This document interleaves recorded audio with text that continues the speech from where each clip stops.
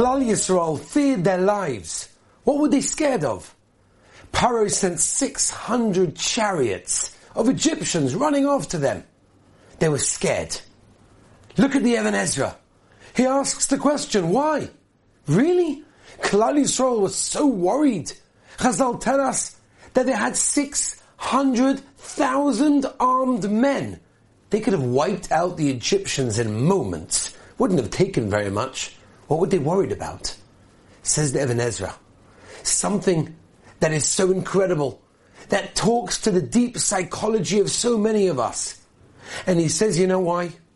Because Klal Yisrael had lived for over a decade in dread of the Egyptians. And all of a sudden now they were faced by those Egyptians. They just couldn't bring themselves to fight them. It just wasn't going to work. Have you ever seen an elephant at the circus? A huge elephant, massive animal, tied down with a tiny, small, thin string. And you wonder to yourself, it doesn't make any sense.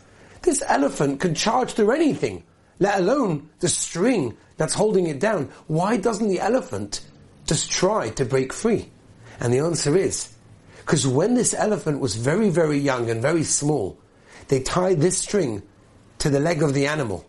And the elephant tried to break free and just couldn't manage. So even now, when the elephant is huge and much stronger, the elephant doesn't even try. That is what's going on in this week's parasha. Klal Yisrael perceived themselves as weak. They were in Mitzrayim for so many years. The Egyptians were dominating over them. There's no way that now, even though they were stronger and in a better position, that they would be able to fight and win the Egyptians. So they didn't even try. How many people, how many thousands of people in our generation are struck with this poison of, I can't. I tried to have kavanah in davening. I tried to learn something. I tried to watch my mouth. It just didn't work. So we give up. This week's parasha teaches us, no, don't give up. Keep on going. Because we can never perceive ourselves as weak. We're strong.